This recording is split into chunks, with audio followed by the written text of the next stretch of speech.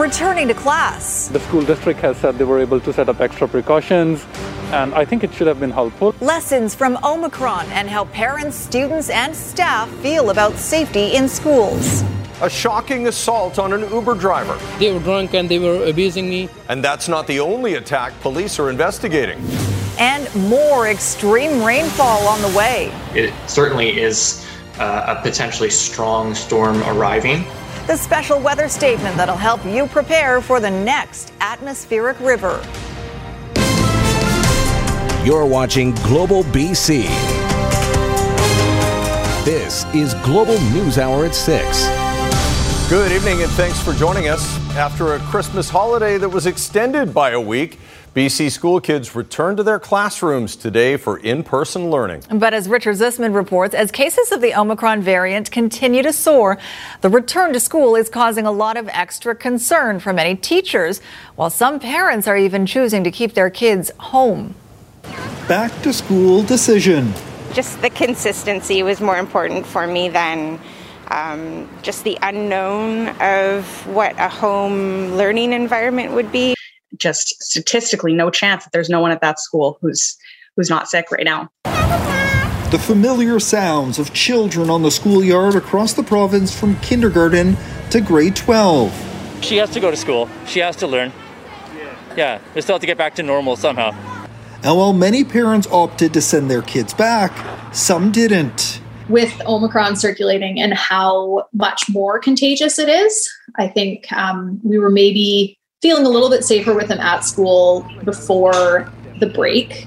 In September 2020, there were just 32 people in hospital with COVID across BC, an average of 101 cases per day and no vaccine. A year ago, hospitalizations at 358, cases at 572 a day, and still no vaccine.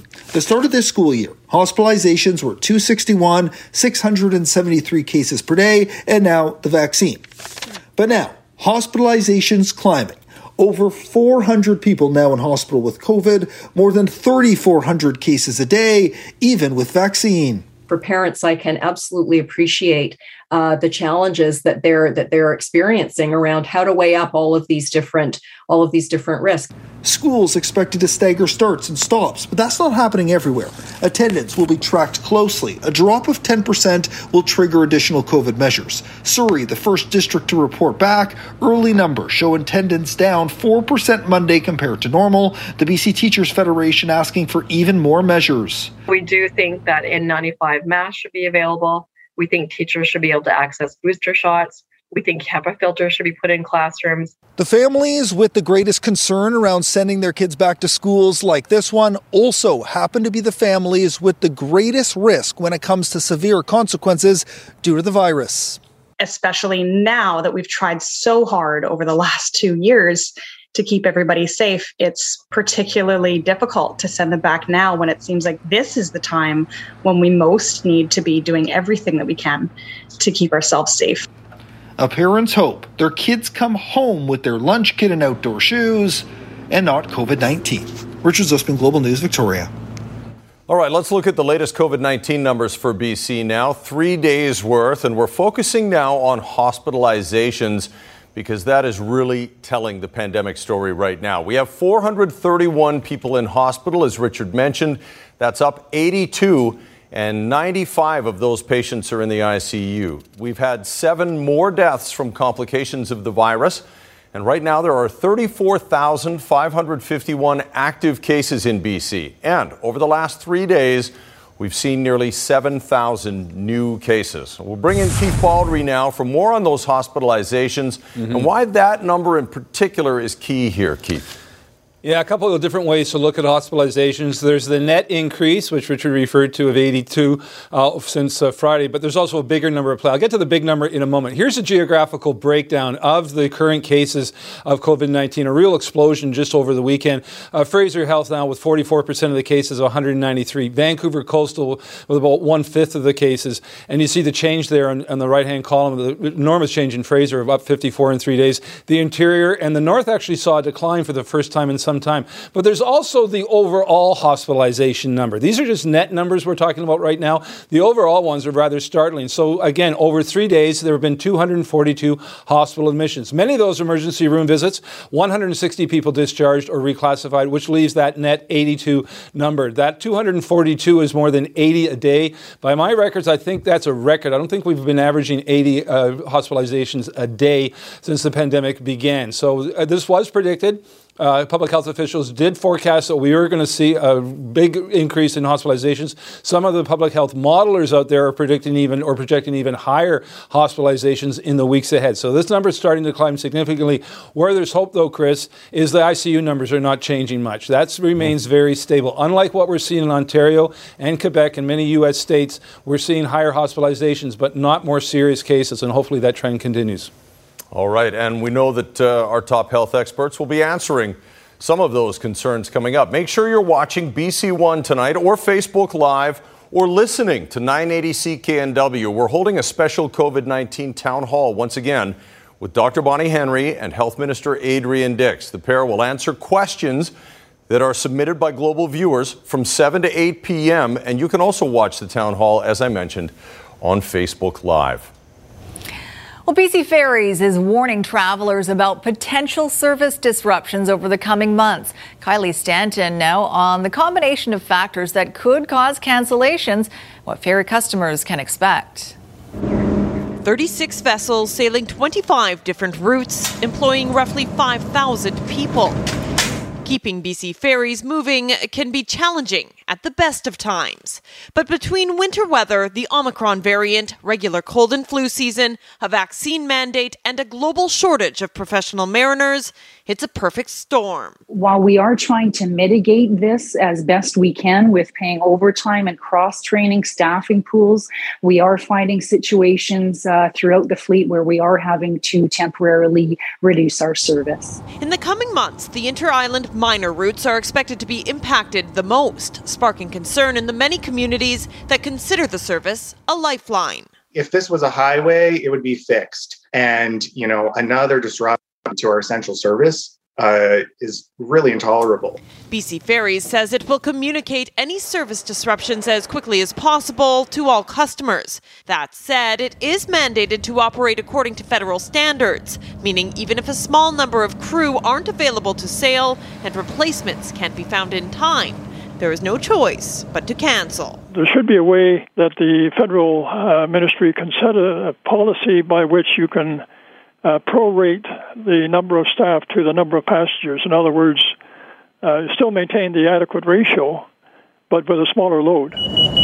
But the union says the staffing problem is nothing new. The pandemic is only exacerbating it, resulting in burnout and in some cases early retirement, something for passengers to think about when they get on board. We'll get through this together, but we do request patience while we work through these staffing challenges and looking at both short-term and long-term fixes. The good news, no route is expected to be suspended completely, but smooth sailing for the very complex system, not likely for several months. Kylie Stanton, Global News. There is a call tonight to rethink how we prepare for extreme weather systems similar to what we're expecting in parts of BC again this week.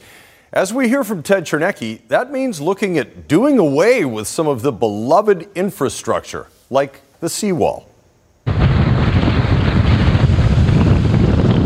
Tens of thousands of people walk, jog, and cycle BC's seawalls. But last week's powerful windstorms, coupled with a king tide, left a path of destruction, and urban planners wondering if seawalls are doomed for good. The way that we really should be thinking about moving forward is not building back better, building back bigger, all of these things that we're hearing, but really asking ourselves, do we want to build back at all? The problem with seawalls is they don't give, and trying to stop a storm surge with thousands of kilometers of water behind it is asking a bit much. Even if we start trying to creep up to catch up to sea level rise, we're still going to have that really hard wave and all of that extra energy we're getting from these bigger and more damaging storms hitting that hard edge. So with another atmospheric river event now in the forecast starting tomorrow evening, the question is, will there be flooding again in the Fraser Valley? In a statement, the city of Abbotsford says all the damaged dikes have been repaired, but urban planners see this as Band-Aid solutions at best because, like seawalls, dikes are hard infrastructure that may be no match for tomorrow's rising waters and intensifying storms. So that when something goes awry with your diking system, and it will because we have 600 kilometers of dikes that are poorly maintained, it's going to fail, and it's going to fail catastrophically. At this point, the BC River Forecast Centre says it's too hard to tell if this week's weather event will cause widespread flooding. If we start to see some of those higher end rainfall forecasts, if those were to come to fruition, we would expect to see much more significant flooding. But even with a more conventional rainstorm, there'll be pretty high stream flows because there's much more snow in the Alpine to melt than there was in November. Ted Chernecki, Global News. Senior meteorologist Christy Gordon joins us now with more. Christy, take us through the timeline of these storms.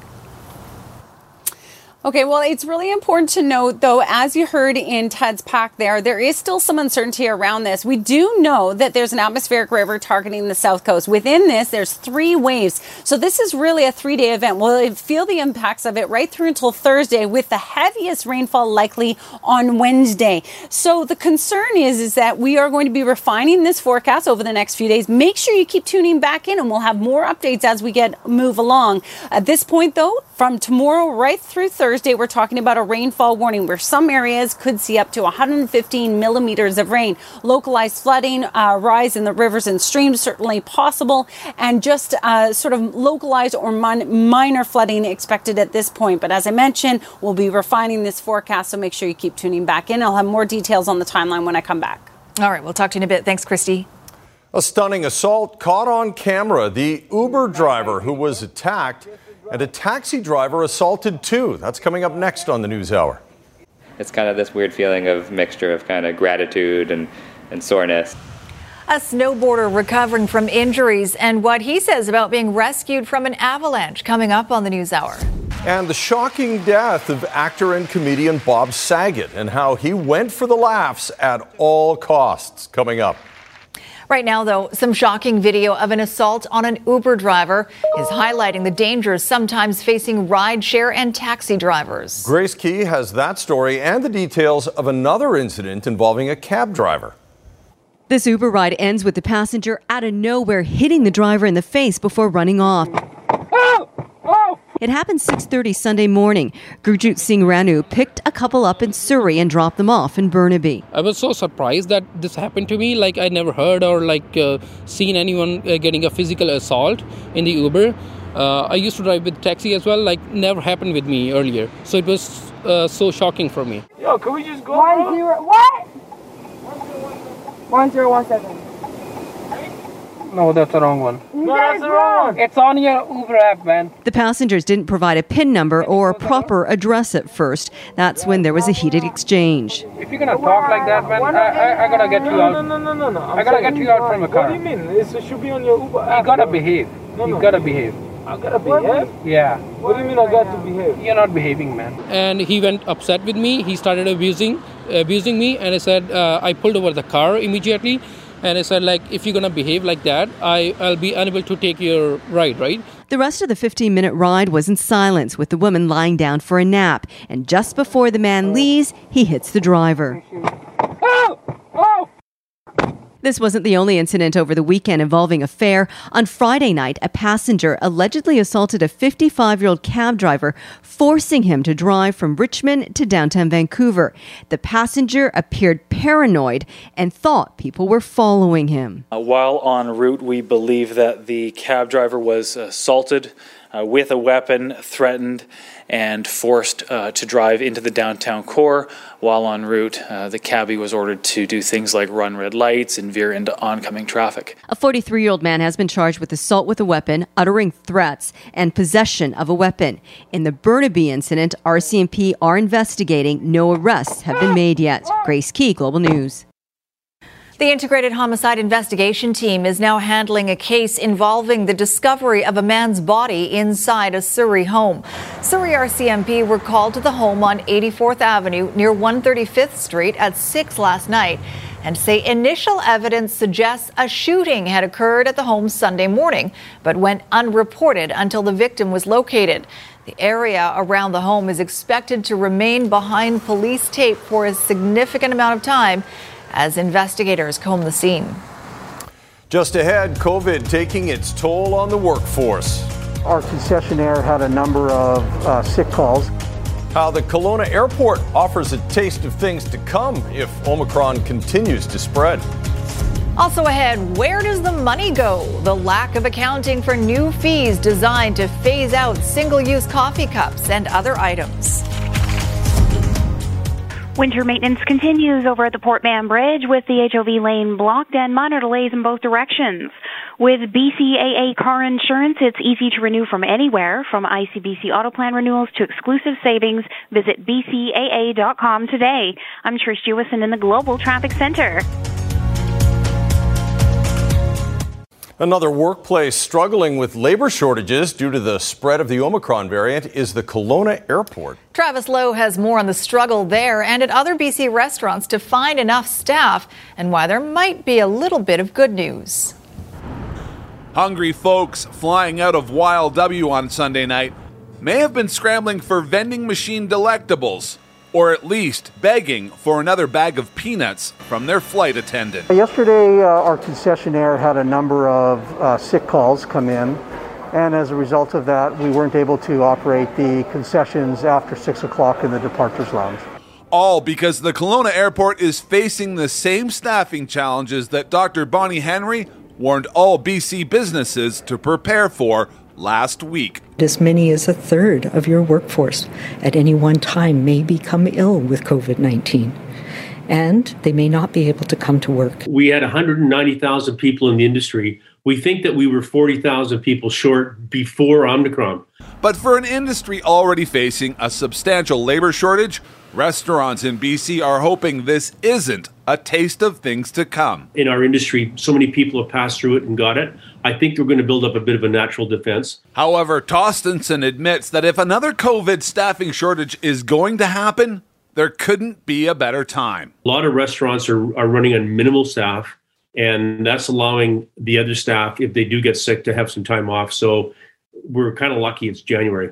Back at the airport, concessions are open again, but we feel this is going to go on for quite some time now, the difficulty getting staff to work. So, if you're looking for snacks, you might want to bring your own. Because with Omicron threatening to sideline more than 30% of the workforce, when you travel, there's no guarantees on the menu.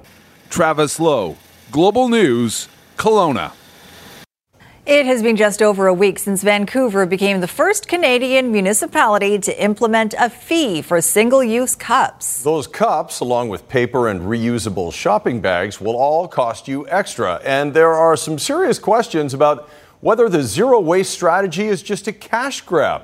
Consumer Matters reporter Ann Drua joins us now with more. Ann. Thanks, Chris. The single-use cup and shopping bag bylaws were set to start in 2021, but they were delayed 1 year to give businesses a reprieve during the pandemic. The city does not collect the revenue from the bag and cup fees paid by consumers, and there is no accountability as to where the single-use fee money is actually going. Now, businesses must charge a minimum of 15 cents per paper shopping bag, $1 per reusable shopping bag, and 25 cents for each single-use latte or coffee cup. The money generated from these fees is kept by businesses. Now, on the online wholesale site, Alibaba.com, many suppliers are offering disposable paper coffee cups with prices ranging from 1 to 7 cents per cup, depending on the volume you purchase. For example, a business could buy 5,000 cups at 5 cents each and turn a profit of 20 cents per cup after the single-use cup fee.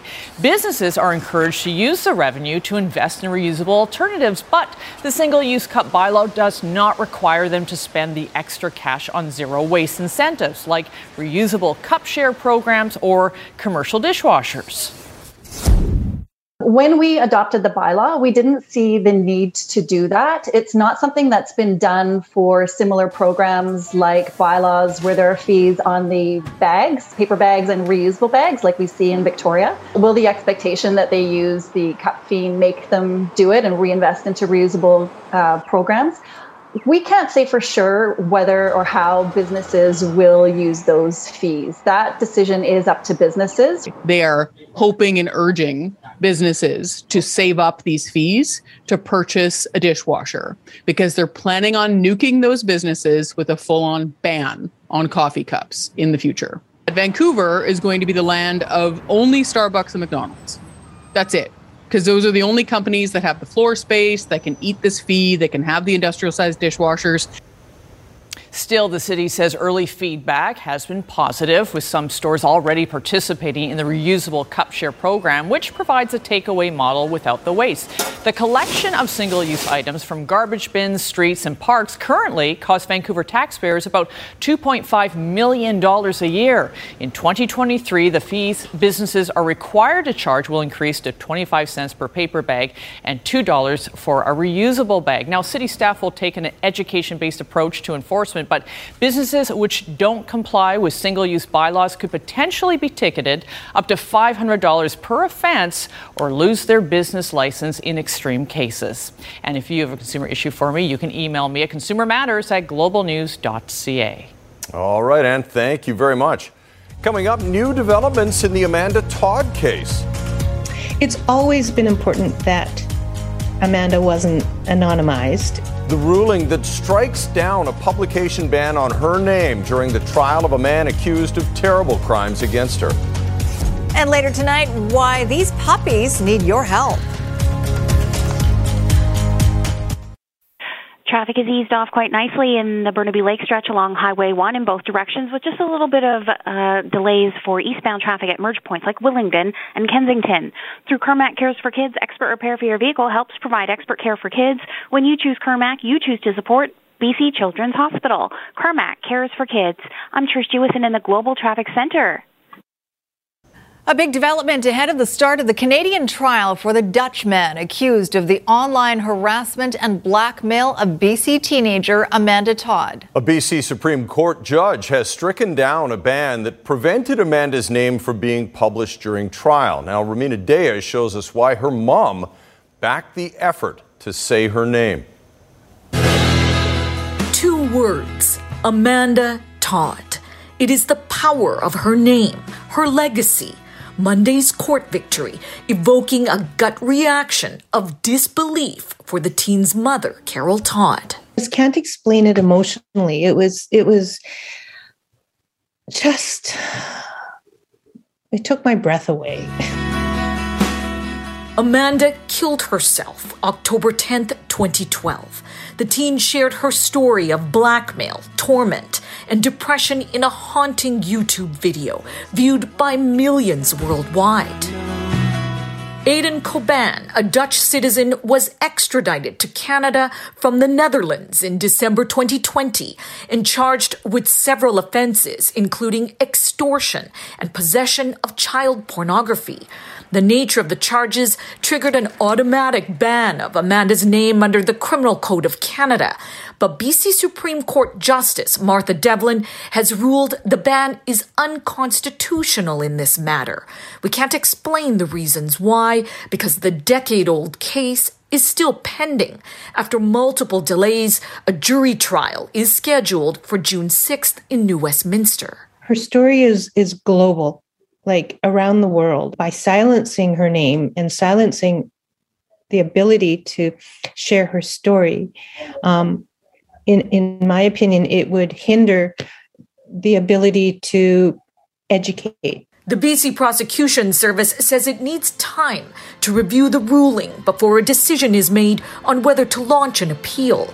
Carol, strong in her conviction, this is what her daughter wanted. Amanda created that YouTube video 7 weeks before her death, and she shared her story. That was her words. And the last slide is, "My name is Amanda Todd." Romina Daya, Global News. RCMP are now saying foul play may be involved in a Vancouver Island man's disappearance almost 2 years ago. John Wesley, or Wes Edwards, was 45 when he was last seen in Courtenay in March of 2020. Investigators say new information has surfaced that indicates he may have died as a result of foul play. Comox Valley RCMP are asking anyone with information, no matter how insignificant it might seem, to come forward and speak with them. The BCSPCA is asking for some help after a litter of 7 adorable puppies were found in poor condition. The puppies were found in a trailer in what's described as deplorable conditions. They were taken to a vet and have been treated for dehydration, malnutrition, and parasites. They're now being nursed back to health, but still require vaccinations, deworming, spaying, and neutering. If someone would have paid to have those puppies, within 24 hours, they would have had them in emergency vet care. So, that's thousands of dollars out of your pocket right off the bat. And, a lot of people won't take these animals back. Once you've paid for them, they're yours, they're your problem. So, it's just a buyer beware. Know where you're getting the animals from and ask a lot of questions. If you know dogs, you probably recognize those are chocolate lab pups. And once they've been given a clean bill of health, they will be put up for adoption. Well, concern is growing today for the health of a 5-year-old Maple Ridge girl who's had her surgery put on hold. Despite losing a kidney and experiencing years of pain, her mother is shocked the operation has been deemed non-essential. John Hua has more on yet another impact of rising COVID cases. On the surface, Jocelyn Ellison can muster up her strength and act like an ordinary girl. It's a bumpy ride! But so far, life for this 5-year-old has been a rough road, rife with infection and pain. It really hurts my pain. The pain hurts because I had to go to the hospital to get a lot of needles. Ready? Maple Ridge girl suffers from a genetic deformity that causes constant urinary tract infections. There's dribbling involved, there's pain involved, missing school because she's, doctor's appointments and getting sick. Despite being on daily antibiotics, the scarring from breakthrough infections has already cost Jocelyn one of her 2 compromised kidneys. With the other now at risk, doctors hope surgically removing the deformity or ureter stump could stop the infections. Having UTIs, being hospitalized, losing a kidney, it's really hard on me, and it's hard watching your child suffer. Even harder to learn, Jocelyn's procedure is considered non-urgent. Her first surgery canceled in November with no chance of rebooking until earliest January 18th.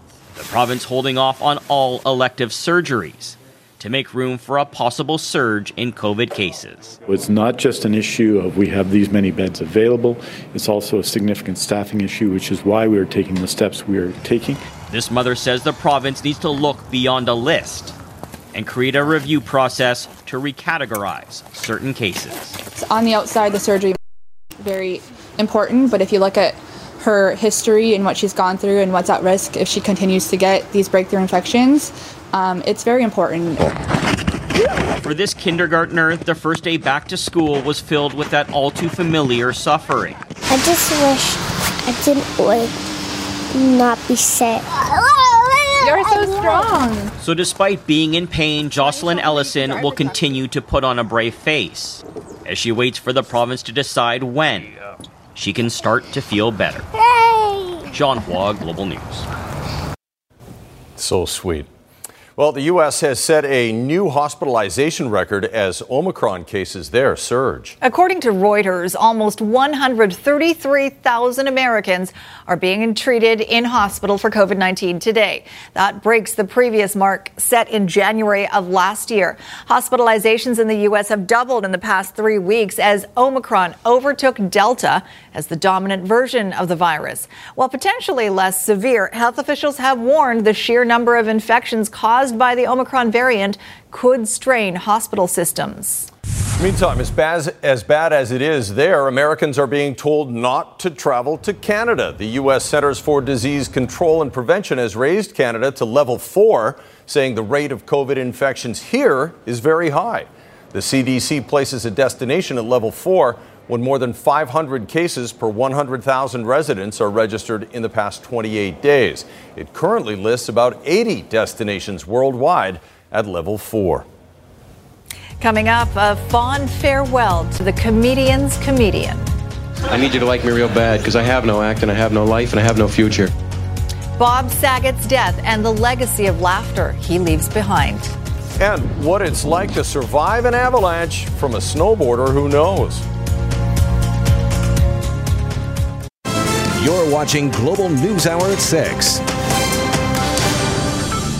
Opponents of old-growth logging in BC have begun a series of protests blocking Trans-Canada Highway intersections and off-ramps.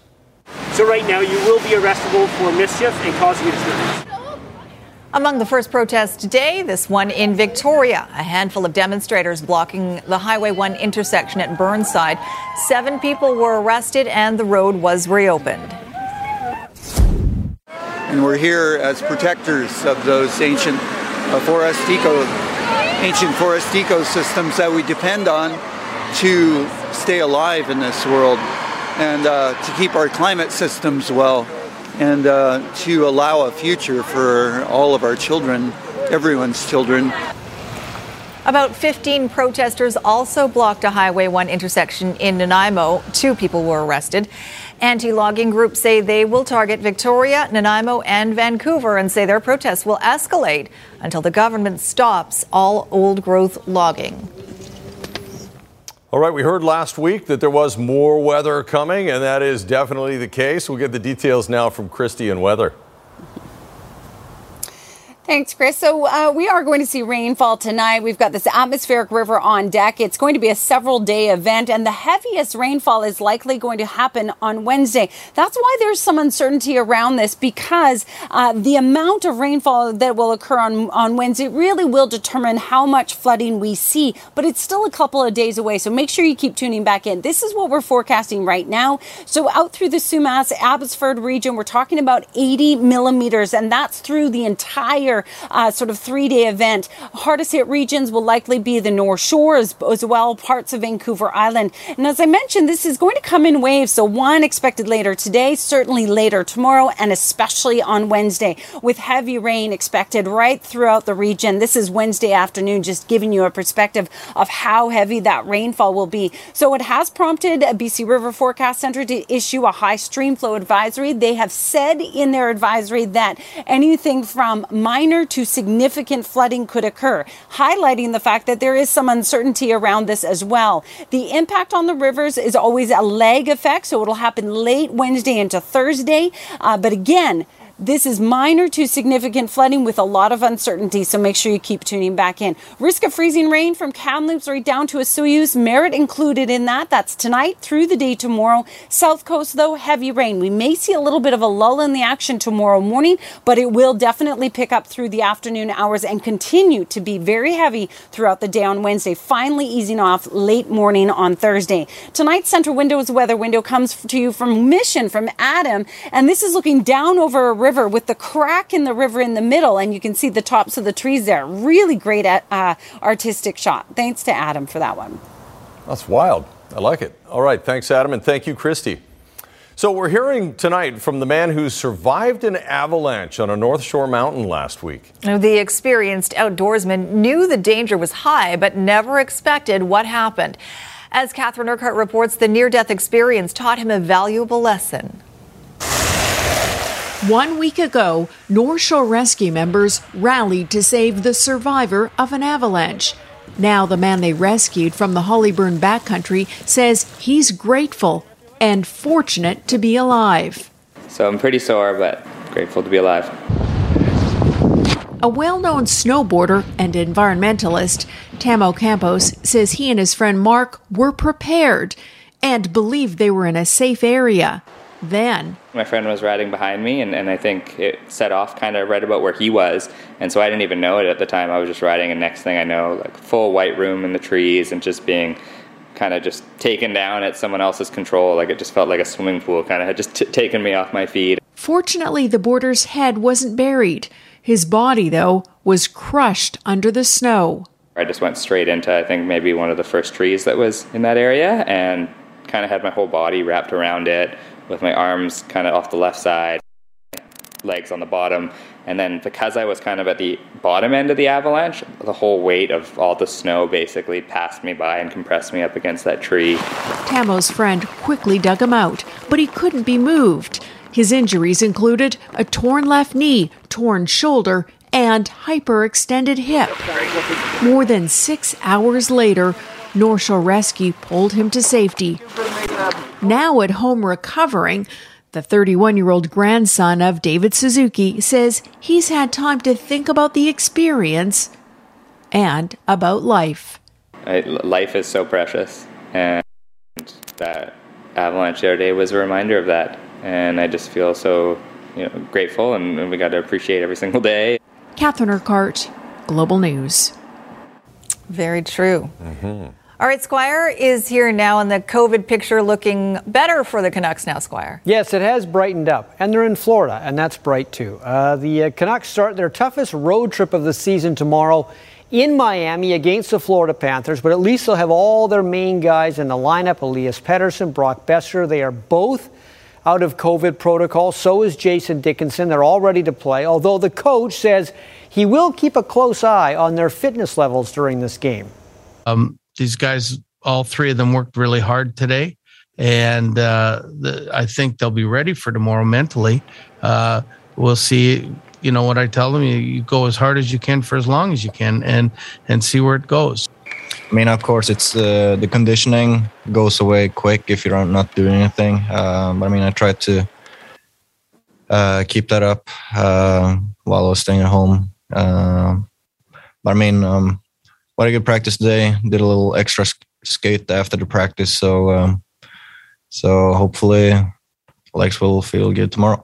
I still have that feeling of I feel like I can score any game, and it's a great feeling. And even in practice, I still feel like I have that confidence and kind of that swagger again. And but just kind of basing off tomorrow.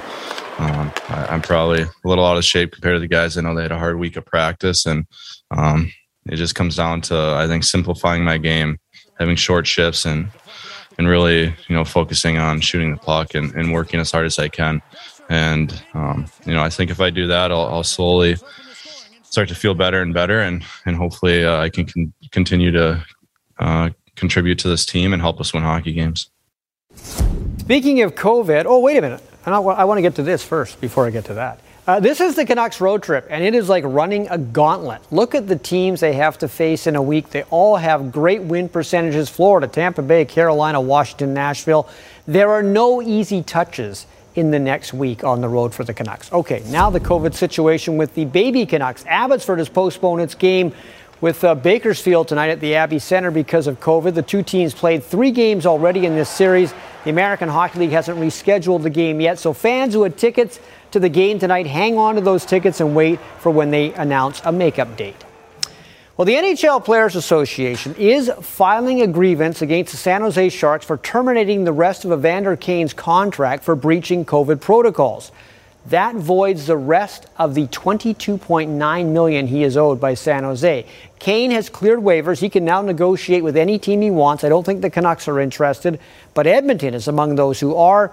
But whoever signs him will get him for cheap and won't have to pay what he was getting in his old contract with San Jose. Speaking of signings and things like that, the BC Lions have signed receiver Lucky Whitehead to a 2-year contract extension. He was BC's best player last year, even though he missed some time with a hand injury. It's been reported he will be the highest paid receiver in the CFL, making around $200,000 a year. That's a lot different if you're the highest paid receiver in the NFL. If he hadn't signed, Whitehead would have become a free agent next month. So who will be throwing the ball to Lucky Whitehead in the coming CFL season with the BC Lions? Will it be veteran quarterback Michael Riley? He's still under contract, but that doesn't necessarily mean he'll be with BC when training camp begins. Riley, end zone, looking a touchdown. It's by far the biggest question for the BC Lions heading into the 2022 CFL campaign. Will Michael Riley be back for his 12th CFL season? And are the BC Lions comfortable bringing back the soon-to-be 37-year-old quarterback who's scheduled to earn just under $600,000? It's too early to say. This is my first day back in the office in 2022, so you know what, I have spoken to Michael over the holiday season and wished him Happy New Year, and he's very cordial getting back to us and talking like everything's up and up. So once we start sitting down and once Mike has an opportunity to talk to his family, we'll start that process. There's no question Riley is still a starting quarterback and a very good one at that. His 3,200 passing yards last season led all CFL quarterbacks, but he was also injured all year. BC's also missed the playoffs 2 of the last 3 seasons. At the end of the day, I mean, when you're building a football team, it's like a family. You got to let everyone make their own decisions. And you know what, I don't want to say that it's going to be us making the decision or him making the decision. We're going to make the decision together to what's best for this football team. And if that means Michael's going to be back and he wants to be back and we want him back, then that's what we'll have happen. But again, we're not at that process yet. We haven't started that we have started it, but once we have a final decision and we get everything solidified, then we'll start the process of letting everybody know. This is sad news from the weekend. Dr. Amanda Assay, the longest-serving member of Canada's women's baseball team, died from a skiing accident in Nelson at the age of 33. She was from Prince George. This is her pitching. She won medals at the World Championships 5 different times. She also won a silver at the Pan Am Games in 2015. She was also a collegiate-level hockey player. Great athlete and a great mind. She'll be missed. He won in a court of law in Australia, but that doesn't mean Novak Djokovic will be allowed to play on the court at the Australian Open. A judge says his visa should not have been taken away when he arrived in Australia last week. But the Minister of Immigration in Australia is pondering using his power to pull the visa again. And if he does, Djokovic could be banned from the country for 3 years. He has won the Aussie Open 9 times in his career. He, of course, is number 1 in the world right now. We'll see if he gets on the court or if he goes back to court or if he leaves the country, or we'll see very soon. The drama, the intrigue, it continues. Thanks, Squire. Protests linked to tennis. First time for everything, I guess. Up next, the death of comedian Bob Saget and how he loved making people laugh.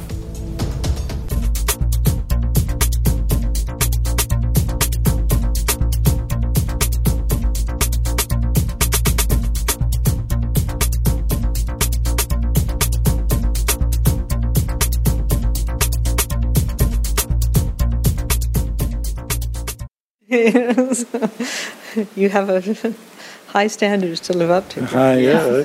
I recognize that laugh. They thought I needed it more, there, buddy.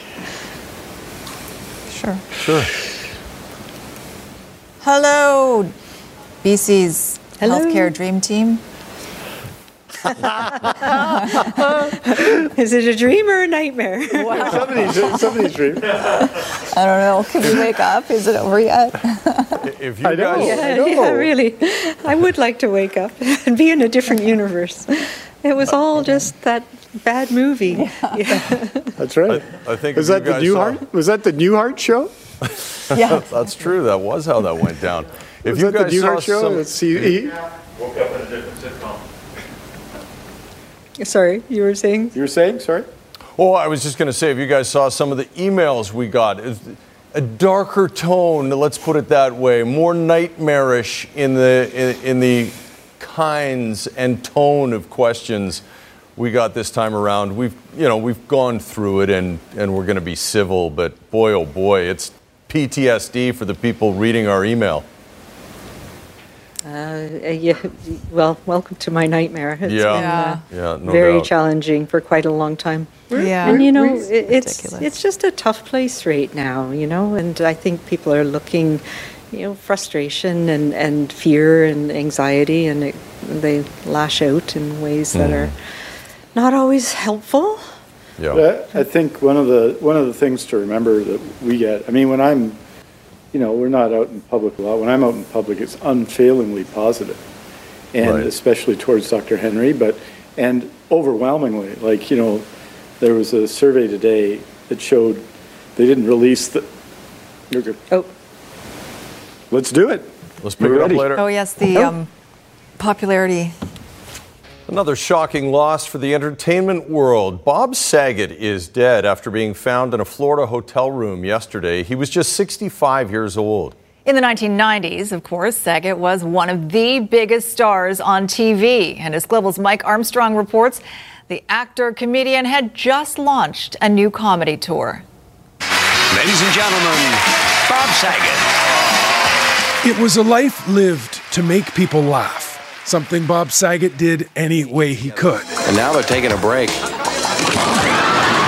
In the 90s, he was working 80 hours a week, splitting his time between hosting America's Funniest Home Videos and starring in the sitcom Full House. Are we going to have fun or what? Neither was quite his comedy cup of tea. You comb your hair differently? No. He would joke his favorite episode of Full House was the last. Bob Saget, how about it? All right, Bobby, here we are now. Now, he did other shows, acted, directed, and produced, but Saget's first love was stand-up, something he would do for more than 40 years. In fact, he just kicked off a new comedy tour. He did 2 nights in Florida over the weekend and was excited, posting to Instagram just hours before his death. I'm back in comedy like I was when I was 26. I guess I'm finding my new voice and loving every minute of it. Immediately, the comedy world was in mourning, remembering not just a talent, but a kindness. Someone who always sought to spread smiles. The last thing he would want is comedians crying. He would want us to be laughing. But right now, I can't laugh. I'm still crying.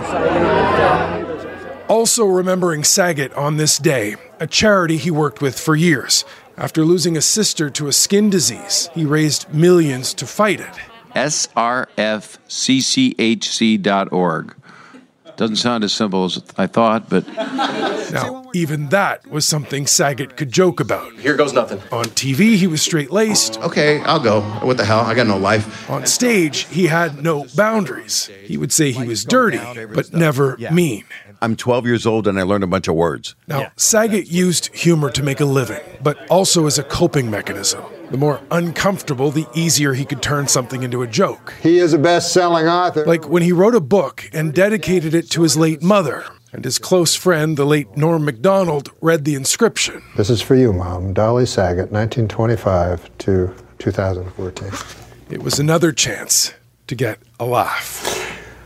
That's made up. She didn't die. Bob Saget was 65. Can we say this is made up then? He didn't die? I wish.